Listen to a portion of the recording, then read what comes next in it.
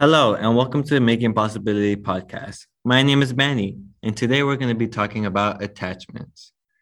And more specifically, we're going to talk about how to be not so attached to things. Attachments refers to the way that we relate to things and to other people. Attachments are also the way we believe that things should be. As we talk about attachments, I want you to think about how it ties to the following distinctions: nine dots, comfortable being uncomfortable, witness, fact versus interpretation, and don't know, don't know. It's okay to have attachments. We have attachments from the moment that we're born. Having attachments is natural. We as human beings have attachments everywhere. So, how can we work with attachments instead of having them work against us? There are many ways to work with attachments, but here's three ways on how to become slightly more unattached. One is bringing awareness to the truth behind your attachments. Realize how you might be feeling or the sensations going through your body. Journal about those feelings and maybe discuss with your mentor about them. And then noticing the attachments. Where am I feeling those strong emotions or body sensations and why? Next is to bring clarity in what's in your control. Recognize that you don't have control over everything and stay open to more possibilities. And lastly, be curious of other perspectives. Realize that we're only limited by what we know. Remember that you don't know what you don't know. And then ask questions. Try to see what other options there are. Attachments has been a big part of my life. I see it both at school and at home, or even how I interact with people at work. An attachment I had to learn to let go of and not have it take control of me was the relationship between me and my mom, or more so, how good of a kid I thought I was being. Growing up, I saw my two older siblings be only 1 year apart and me being 6 years apart from them. I kind of saw them grow up together and saw how my mom interacted with them.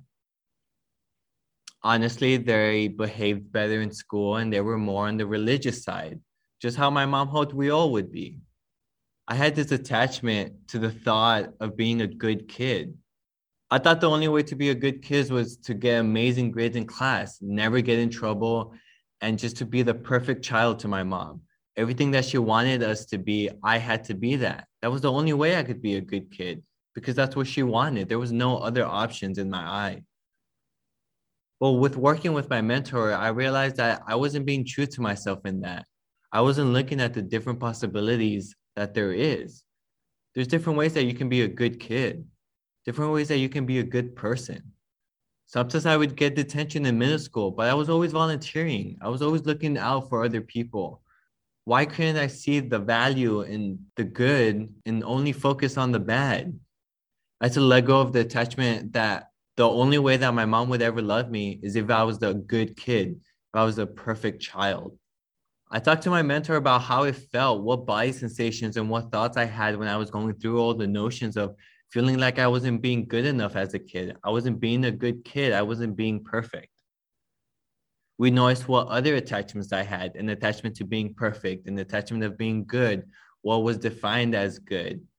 We also talked about how I could be true to myself, to my way of being.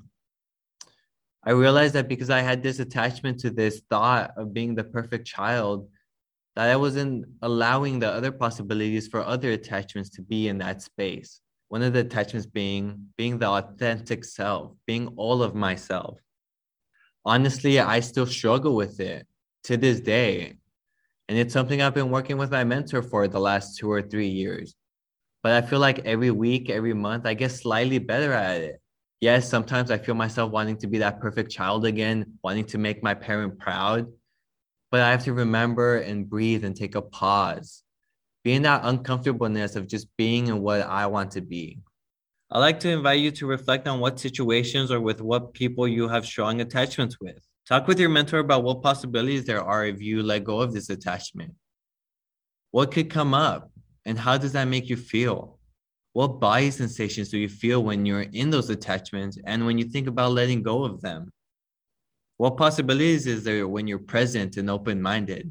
And ask your mentor what thoughts they have as well. And maybe even challenge them to think about in their life what attachments they have. I'd also like to invite you to continue to come a workshop where we will continue to dive into other conversations and other topics to help you be a better person and fulfill your whole self.